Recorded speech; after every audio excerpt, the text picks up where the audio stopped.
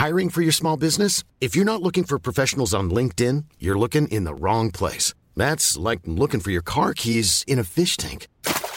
LinkedIn helps you hire professionals you can't find anywhere else, even those who aren't actively searching for a new job but might be open to the perfect role. In a given month, over 70% of LinkedIn users don't even visit other leading job sites. So start looking in the right place. With LinkedIn, you can hire professionals like a professional. Post your free job on linkedin.com/people today. Hey there, it's Michelle Norris. I'm host of a podcast called Your Mama's Kitchen. When I travel, I'm usually looking for a way to find a taste of home when I'm not at home. And one of the things I love to do when I am at home is entertain. And Airbnb allows me to do that. When I was in California recently, I rented a house that had a great kitchen. And when we were sitting around the table, we're all thinking, we're in someone else's house. Someone could be in all of our homes as well. If you have a home, but you're not always at home, you have an Airbnb. Your home might be worth more than you think. Find out how much at airbnb.com/host.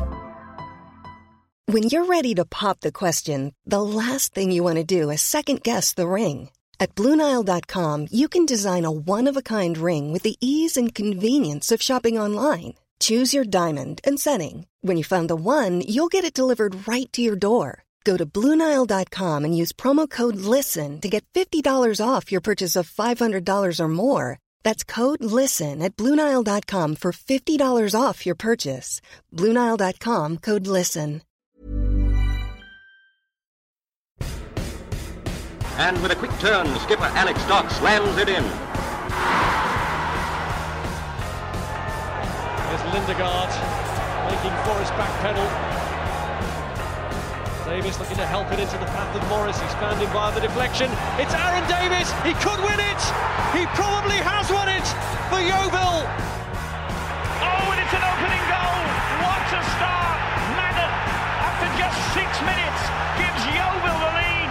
Stansfield, good turn away from Trot. Goal!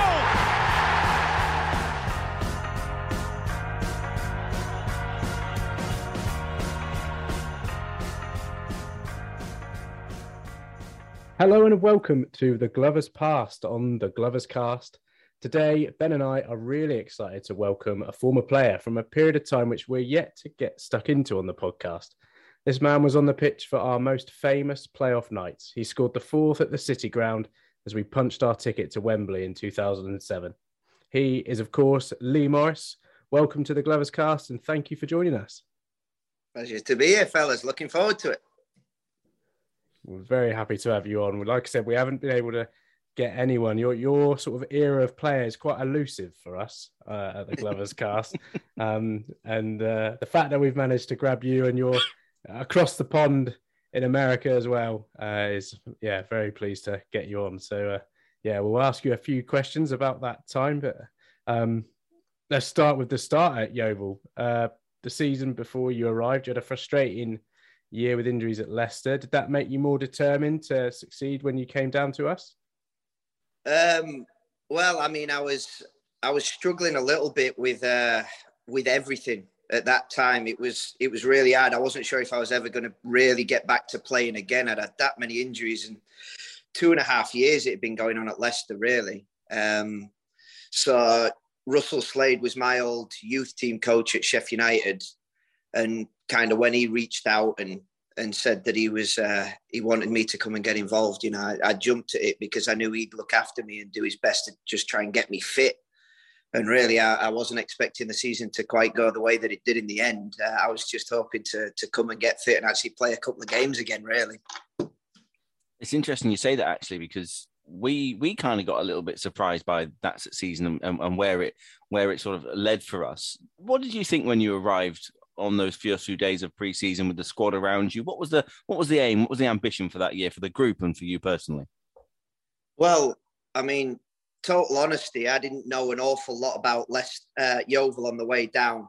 I hadn't, they weren't high. I'm a northerner and they weren't high on my list of things to Google in general. So I had no idea really what I was coming to. And so, the early preseason predictions had us finishing bottom. We were favourites for relegation and all of that. So I didn't know anything about the lads, and it didn't take me long to work out that Skivo was the leader of men, and Chrissy Cohen was going to be a hell of a player, and Paul Terry was a character. Jonesy, we had the makings of just a brilliant bunch of lads. And whenever you get a crew like that together, it always, in my experience, it's felt like you always overachieve because they just you enjoy it so much, you kind of ride along that wave. So I had a good feeling pretty early on that there was more quality than probably what I'd expected, and the personality of the group was so much fun that it was going to be a good time. You started off on the bench in the first few games, but broke into the starting 11, and it wasn't long after some more quality arrived in Marcus Stewart on loan from Bristol City. What did he add to that group, and what was he like to play alongside? There's another brilliant character with Stewie. First and foremost, he was a proper good lad, good person first and foremost. But again, he came in and it was really exciting for us because he's just his pedigree, his history of scoring goals. At the time, we were a little bit up and down, and I felt like we probably did need that firepower. Another forward coming in from the start was you're always looking over your shoulder a little bit, but for me personally, the more good players we had on that squad, the better we were going to be. So that was a big and probably a massive shock signing, really, with a player of his stature coming to Yeovil. That was just exciting. Definitely felt like a coup when it happened, and it kind of all led towards a really good run pre-Christmas. December for you personally, you got 4 goals in not a lot of time, in just short of a month. I think 4 in 7, I think it was. The team was winning games, and then we added Leon Best in on loan as well to add that extra little bit of quality up front. Was it around that time, just before Christmas, start of the new year, where you kind of felt like, hang on, something's really starting to click here now, we can make something happen? Yeah, I mean, it was... I remember Russ doing a team talk. We'd had a bad result. I can't remember who it was against earlier on in the year, but then he'd kind of gone through the results before that. And that was the first time I kind of looked at it and thought, well, yeah, the teams that were expected to be up and about it, we got good results against. And so we all started thinking, we were never really truly cemented in the playoffs at that point. But I think he was starting to believe and sort of saying, listen, we could get something going here if we go on a bit of a run, but you lot have to believe as much as Russ was saying he believed. I don't know if he truly did at that time, but, Leon Best and Stewie coming in, that was a good front line, to be fair. I always felt like we had goals in us all year, and Wayne Gray never missed a penalty, and he was a tank to play up front with as well. So I always thought we had goals in us.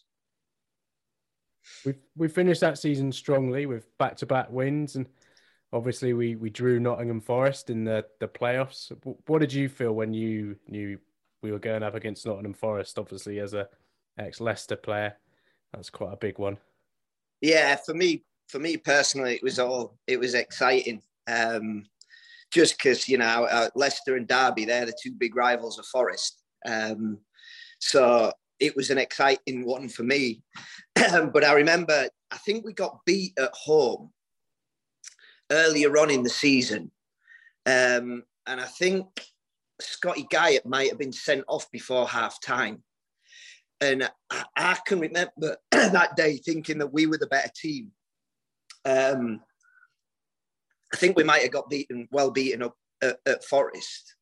But anyway, yeah, I remember thinking that this is one where they would have been absolute outright favourites. We were a true underdog. And so for us, there was absolutely no downside to this game. It was just go out there, enjoy an event, and just see what we can get out of, really. It was an exciting one for me personally. It wasn't anything to be overawed by. But I think we'd enjoyed being the underdogs most of the season, really. So it wasn't any different. Being the underdog was kind of our thing anyway, and even beyond 2007 for a lot longer, we were always the smaller side. That first leg was a really strange game because we lost 2-0, played them off the park, created the better chances, and they've picked up 2, what's the polite word? Controversial penalty decisions. The one against Nathan Jones in particular wasn't particularly convincing for me. what was the feeling like coming off that pitch? Because you're 2-0 down, knowing you've got to go to the City ground, but you've just played Nottingham Forest off the park. How did that changing room feel after that first leg? Well, I think before the game, the referee who'd been appointed you could do a little bit of homework on this, but I think he'd given like 3 penalties against us and sent 3 lads off over the course of the season, something ridiculous like that. I remember us having a problem with the ref before, and then all that happened on the night. But I do remember feeling like we'd really battered them. The goalie got man of the match. I think it was Smith, wasn't it? The Forest goalie. Yeah. I remember just feeling like there was no way this tie was over.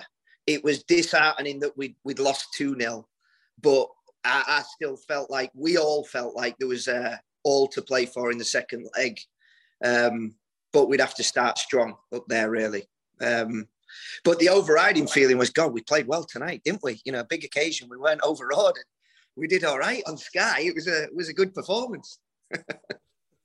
Very good performance. Yeah, there were plenty of rumours of Nottingham Forest putting their Wembley plans in place and getting their suits made and advertising travel packages before the second leg had even been played. Did that get into the dressing room, and how did that motivate you?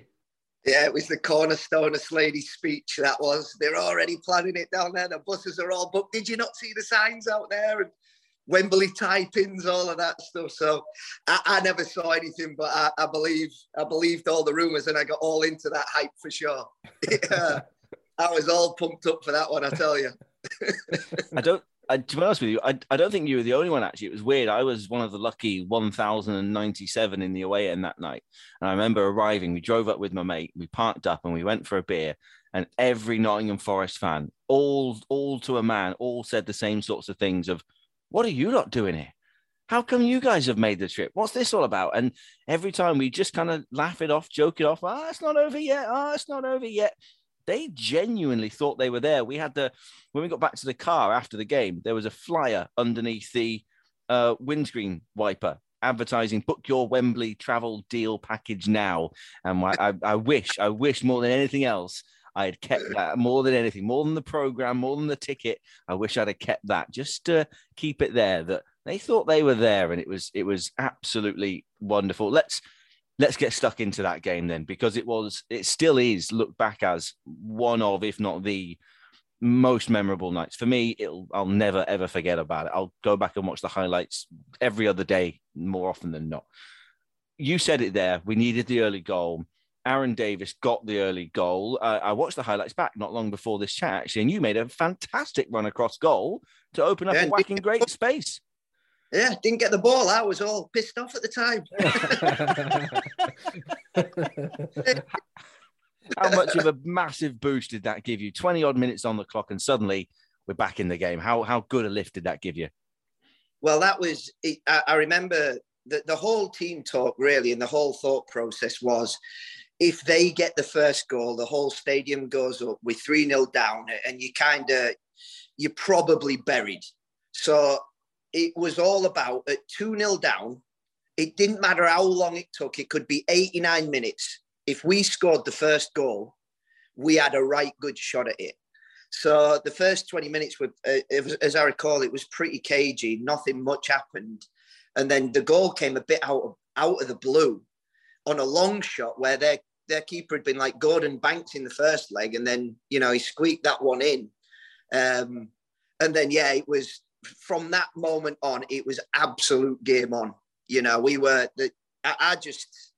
wasn't a time when I didn't believe that we were going to win it. I just felt like the whole way through the first and the second leg, we were the better team.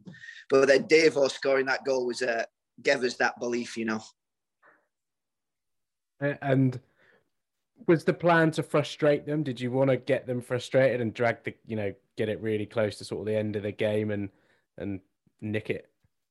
Not really. I think the one thing about Russ, because he'd been my youth team manager and I'd known him a long time, he wasn't really a guy that was a tactical kind of fella. The feeling I always had from Russ was he just wanted us to go out there, work as hard as we can, and he wanted us to play good stuff.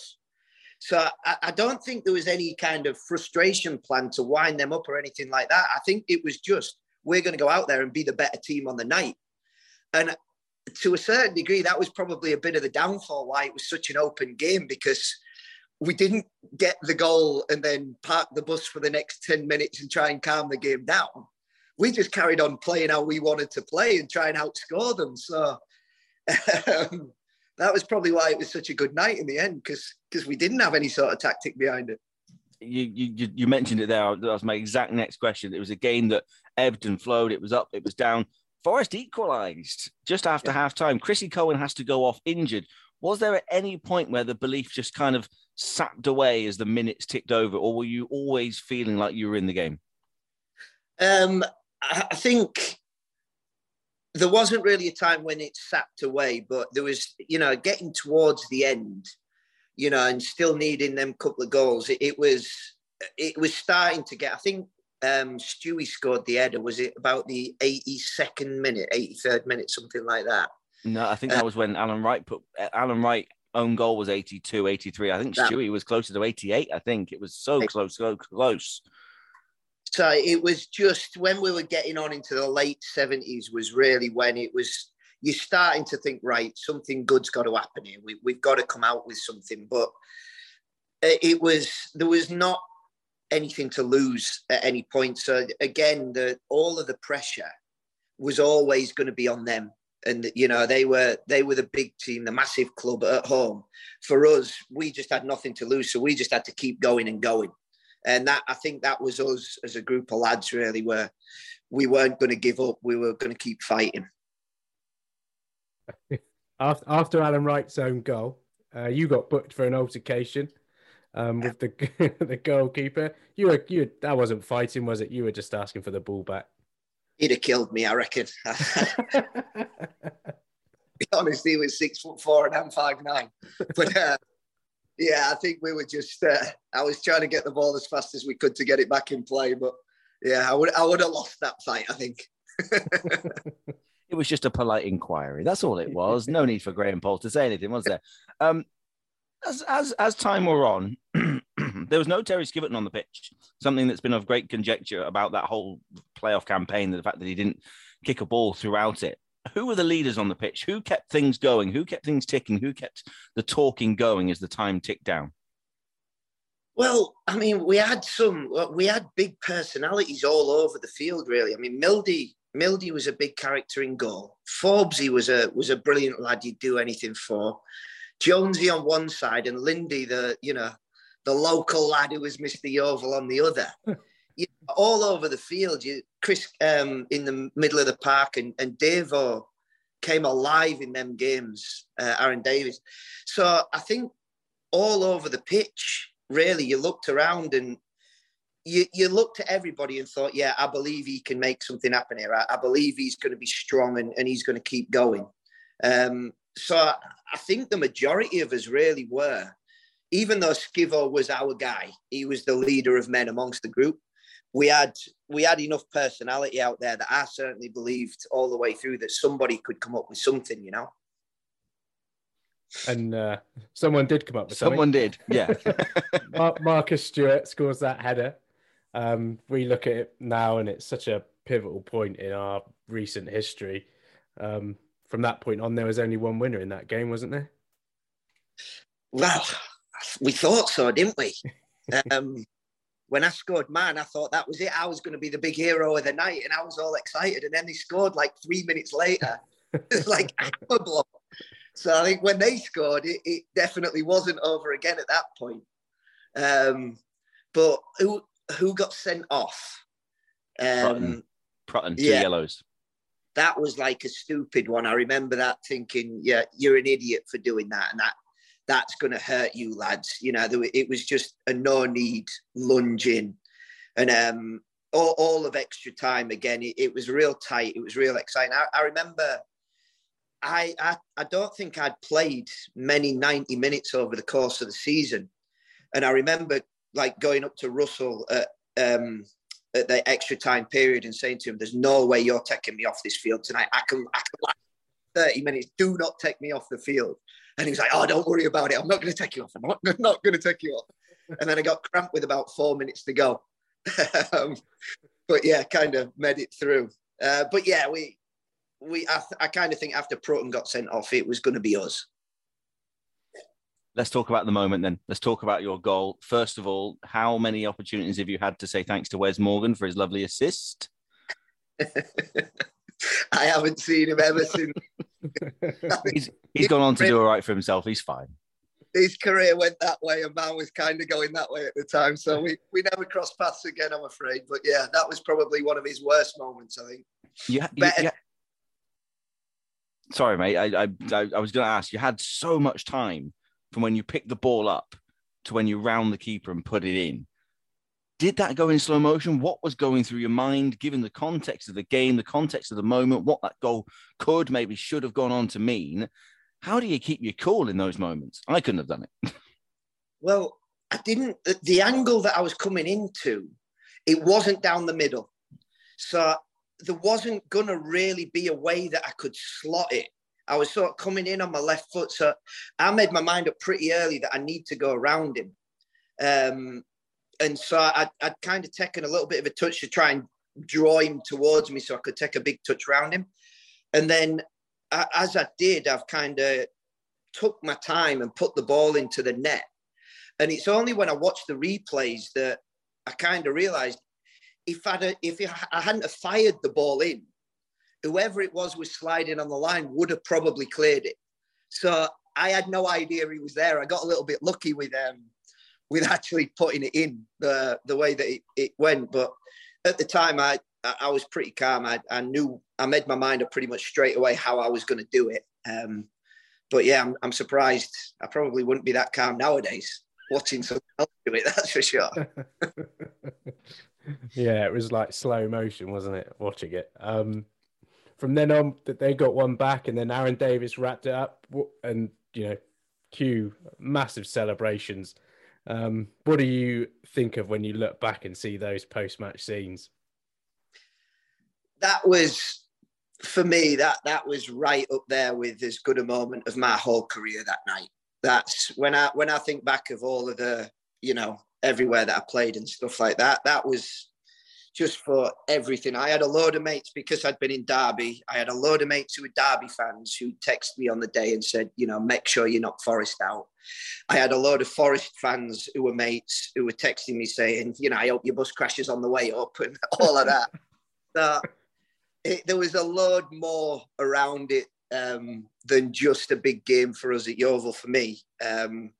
But the actual night itself and the roller coaster that it was, I look back on that as one of my fondest memories. And it pops up every year, doesn't it, on Twitter? And I watch the video again and get a lump in my throat about how good it was. It's just a shame how it went at Wembley, really. Well, we've kind of got to go on to it, because unfortunately we did go on to Wembley and it didn't quite work out. There was 9-10 days in between that incredible semi and then the final.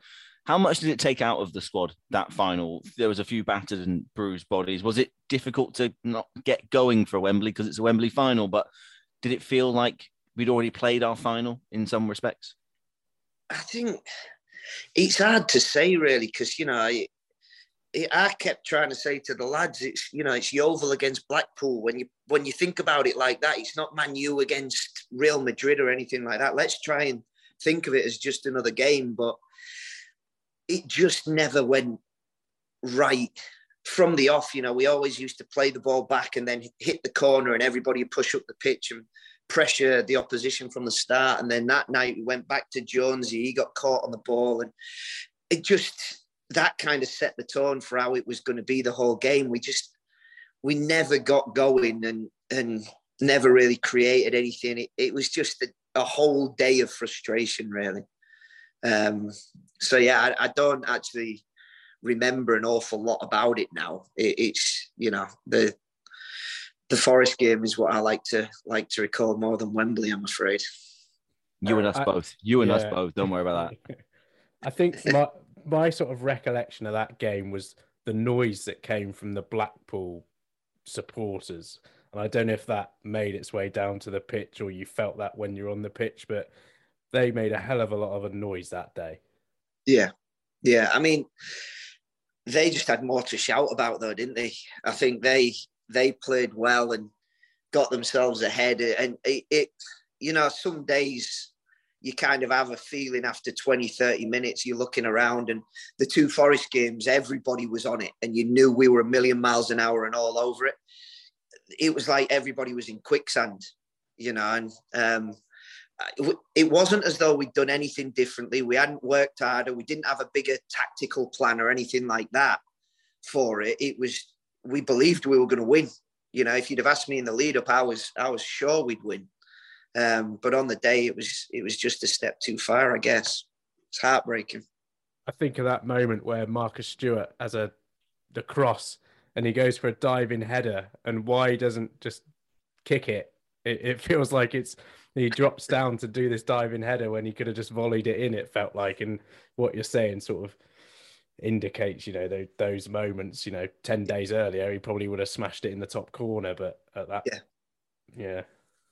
It was what it was. I feel real lucky and fortunate that I was involved in the Forest game. I feel lucky that I got to play at Wembley that first year and everything surrounding it, But there was certainly more highs than lows over the course of that season. But it's just, makes you sick thinking about how it all ended from where it was, It's a tough one, that one, really. It is a tough one, and it didn't really get any easier, really, either. That following summer, Cohen and Davis ironically left for Forest, albeit for a fairly chunky sum. When pre-season rolled back around, was there a different feeling around the club? Was it tough to come off the back of a playoff defeat in that manner and kind of get going again? I don't know. For me, coming into that pre-season, it was right. Well, we shocked the world a little bit last year where we were favourites to go down. Now it feels like we've got a little bit more expectation around us. And Russ brought in Lloyd Owusu, I think it was, that I thought he was a good signing for us, was going to get goals. And I don't know, it felt like we'd almost got higher expectations for ourselves because of the year we'd had last year. So I was really optimistic because I'd played a lot more games than I'd expected to the year before. I really wanted to stay.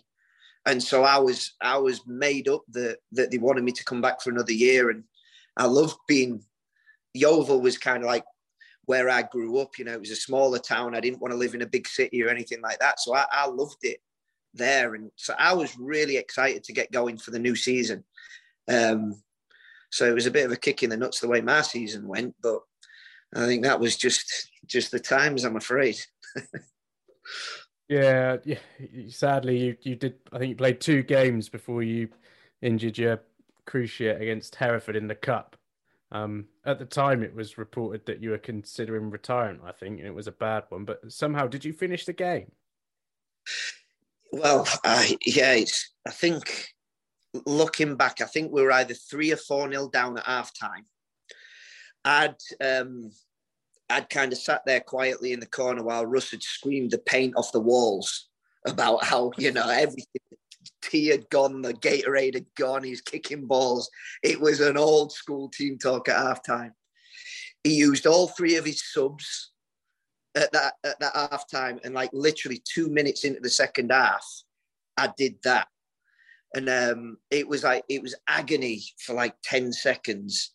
But I said to Jim, there's no way I can tell Russ I can't play on here, he'll kill me.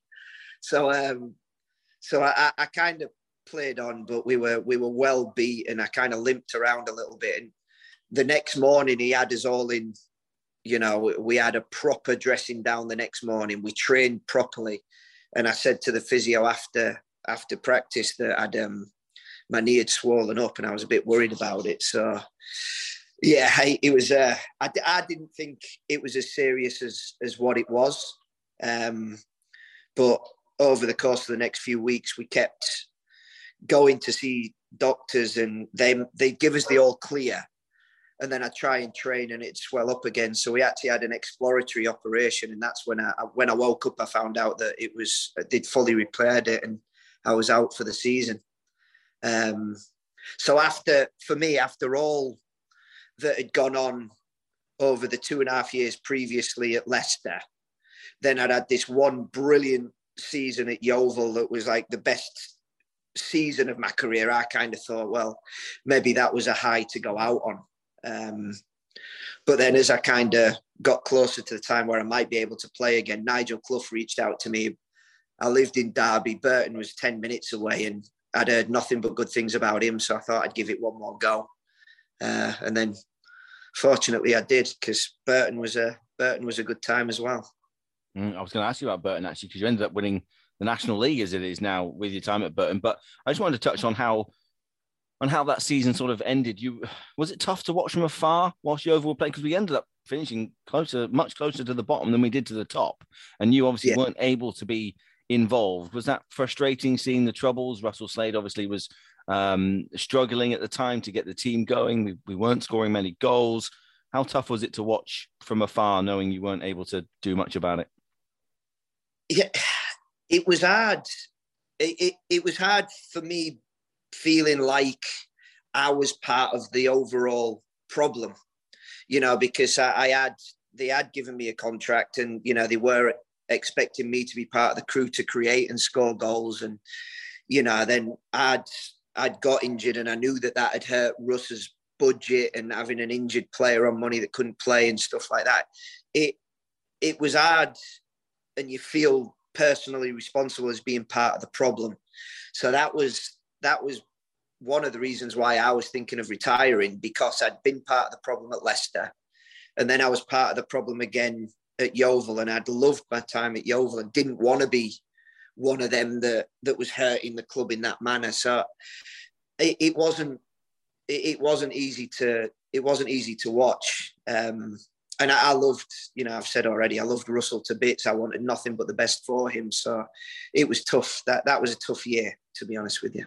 Is that part of the reason why your contract was terminated a tad early? I think it was March rather than at the end of the season, just so you could free that up for us and kind of... It was, yeah. I mean, when it was clear that there was no way I was going to be able to play, I hadn't got it diagnosed as quick as I probably could have, but it was the same one that I'd done before. So when they did the scans, what they do, they scan it on the front end to see if it's torn or not, of which I had torn it the first time. They repair it, but then they don't scan it again. So you don't actually know what it looks like afterwards. So when I'd had the scan at Yeovil, they were saying, well, we can see it's there. And we don't know what it looks like after the operation. So it doesn't look quite right, but your knee feels good. So that's why it kept being put back, because they thought that I was okay. And then by the time it was diagnosed, it was too late, really. So I wish it could have been done sooner, so that, I could have kind of left sooner and helped them out sooner, really. But that's life, I'm afraid. We've touched on Burton. You also spent a bit of time at Hereford and Kidderminster. At this stage, were you planning for life in football with coaching, or what were you thinking at that time? Yeah, I think my time at Burton was brilliant. That was, we got promotion. The bunch of lads were very, very similar. I could tell you the names of the lads who were our Skivo and all of them. So I walked into that dressing room, and Nigel was really similar to Russ. He was old school, and that was just a brilliant year for me. And coming off the back of what had happened, it was such a good thing for me, because I'd never won anything. Wembley was as far as I'd gone. I'd normally been playing at Derby and Leicester that were bottom of the league, really. So that was a fantastic year. But then when they got promoted, Nigel had left to Derby. Pesky Salido came in and said, Lee Morris has been injured too much. We'd rather spend money on somebody else, which was probably fair. So I wound up at Hereford, which I didn't enjoy particularly, and didn't get on with the manager. And so by the time I got to Kidderminster, it was, I was doing my coaching badges and looking towards the next phase, and I'd lost my pace. I was truly on my way down at that point. So by the time I got into coaching, it was the right time, and finishing earlier than I'd probably wanted to. But I was a journeyman and not really doing my reputation justice by playing the way that I was, I'm afraid. And so you thought about getting across the United States would be the way to get around that. For those listening in, Lee is currently repping his South Carolina United Bantams gear, ready for another training session. How on earth does a move to South Carolina come about for you? Well, I wanted to coach in the sunshine, if I'm totally honest with you. Don't get much of that in Yeovil, to be fair. I was coaching at Derby in my shorts and T-shirt. It was May. At the start of practice, I was wearing shorts and T-shirt. By the end, I had a hat, scarf, and big jacket on because the snow was. So I thought there's got to be a better way to do this. So there's our chief executive is a lad I was an apprentice with at Sheffield United. We grew up together in East Yorkshire, and we're long, old school pals and stuff. So when I came over here, it was a bit luck at the place that I was that I bumped into him.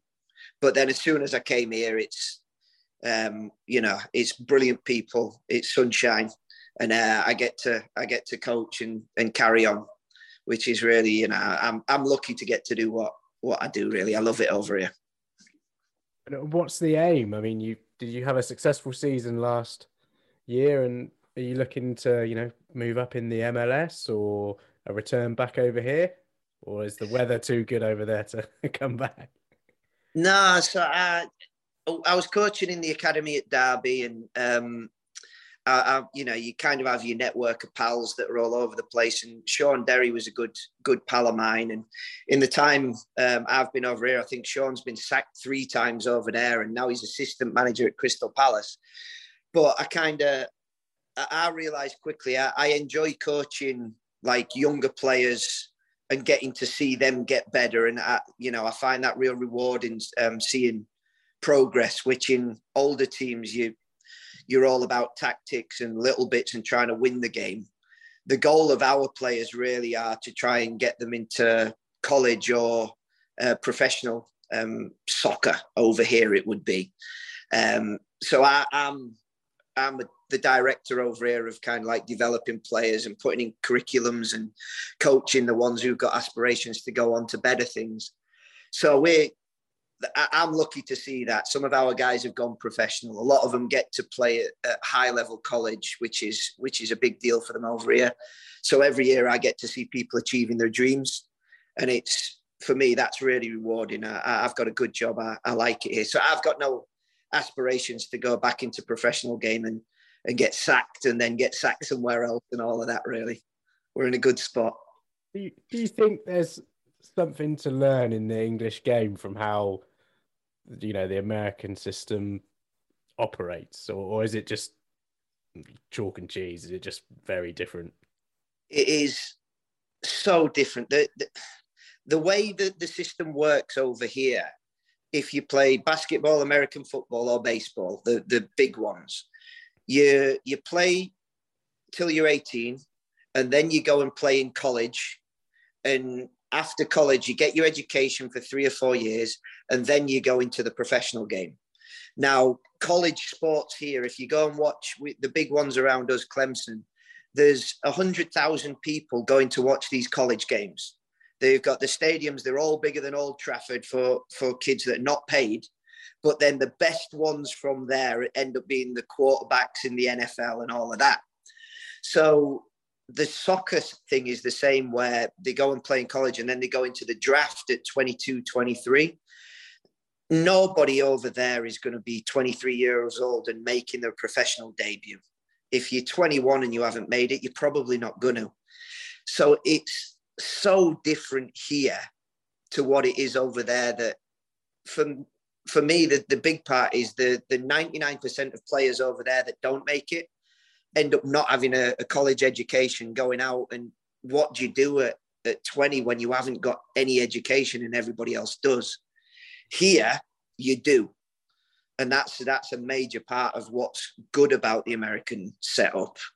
But it leaves them behind on the professional side because they're all too old by the time they get into it.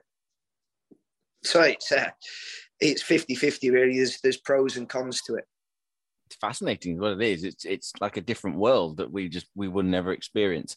As we begin to wind this down, I'd like to just get you to look back at that 06-07 season once again. You've touched on it a couple of times, but for someone who's played at really high levels and gone for, if we believe Wikipedia, millions of pounds at different stages in your career and stuff, where does that season rank for the whole season long, for the group, the results, how it ended, and how the ride which it took you on and the team on? Where does that season rank?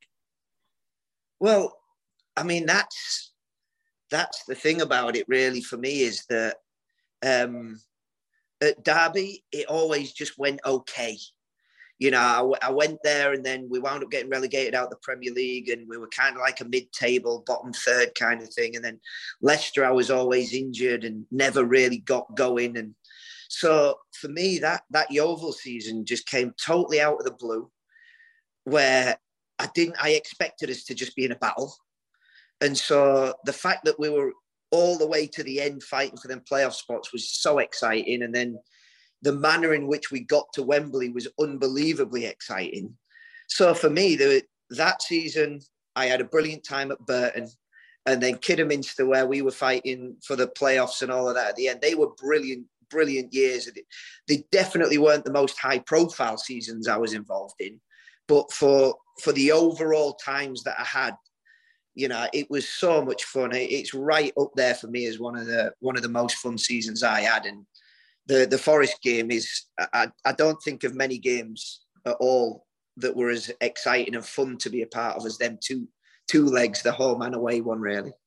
It's amazing. It transcends other teams. Occasionally, when people find out I'm a Yeovil fan, they ask me a couple of questions. Didn't you want to have John Terry's brother? Yeah, Paul. We had Paul. Yeah, and didn't you beat Forest that time in the playoffs? Yeah, that was us. That was amazing. It sort of goes beyond just being us, really. So to hear someone who was very much in the thick of it, scoring such an important goal and playing in such an amazing side, to talk of it like you do, considering the career you've had, which shouldn't be underestimated, that it means an awful lot. And I think it will mean an awful lot to those listening as Yeovil fans as well. So we really appreciate those little memories.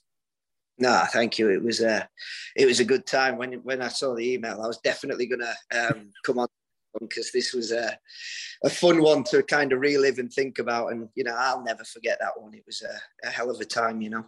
How often do you watch the highlights? Tell the truth. Safe space. Every time it comes onto Twitter, I'll sit and watch, and sometimes I'll get a little lump in my throat. I always celebrate when I score, and then Davo scores the winner. There's a really interesting moment right at the end. Everyone's in front of the Yeovil fans, and the camera's panning along. Nathan Jones has got his shirt off, giving it the big one. And then there's you, and you stare right down the barrel of the camera, and you're holding what I think is some sort of knee brace or back brace or some sort of, is it a back brace? Yeah. And you give this just behemoth scream down the camera. It's almost quite scary, but I have to make sure I go to those moments. Nathan Jones, arms wide, giving it the big one, and you screaming down the barrel of the camera. Those are those moments you don't ever want to miss, because they're magic.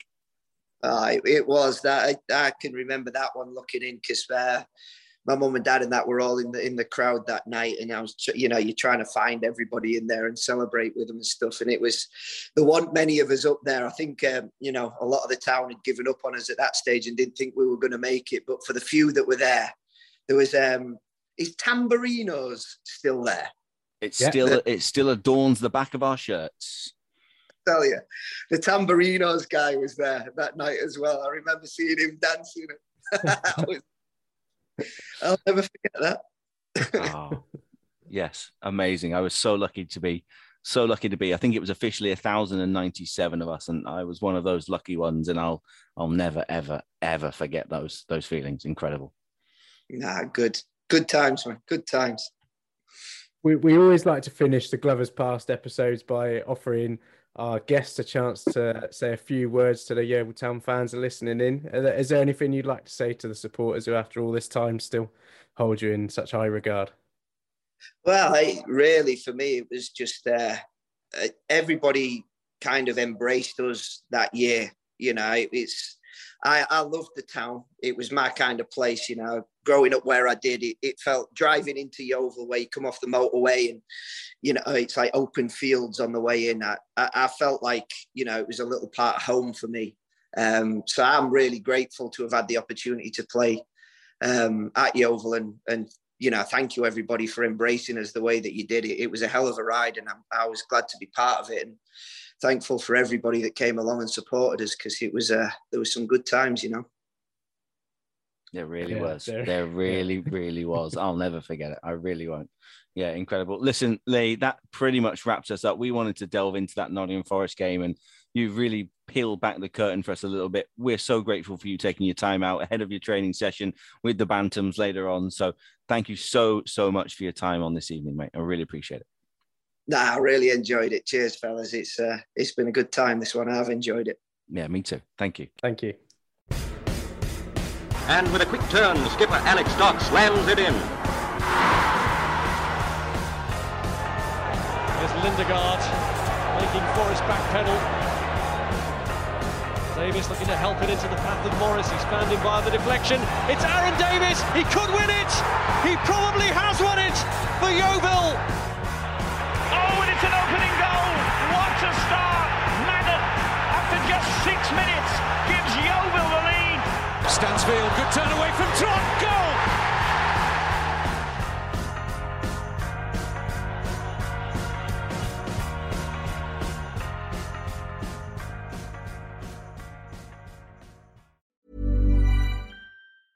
Mom deserves the best, and there's no better place to shop for Mother's Day than Whole Foods Market. They're your destination for unbeatable savings, from premium gifts to show-stopping flowers and irresistible desserts. Start by saving 33% with Prime on all body care and candles. Then get a 15-stem bunch of tulips for just $9.99 each with Prime. Round out Mom's menu with festive rosé, irresistible berry chantilly cake, and more special treats. Come celebrate Mother's Day at Whole Foods Market.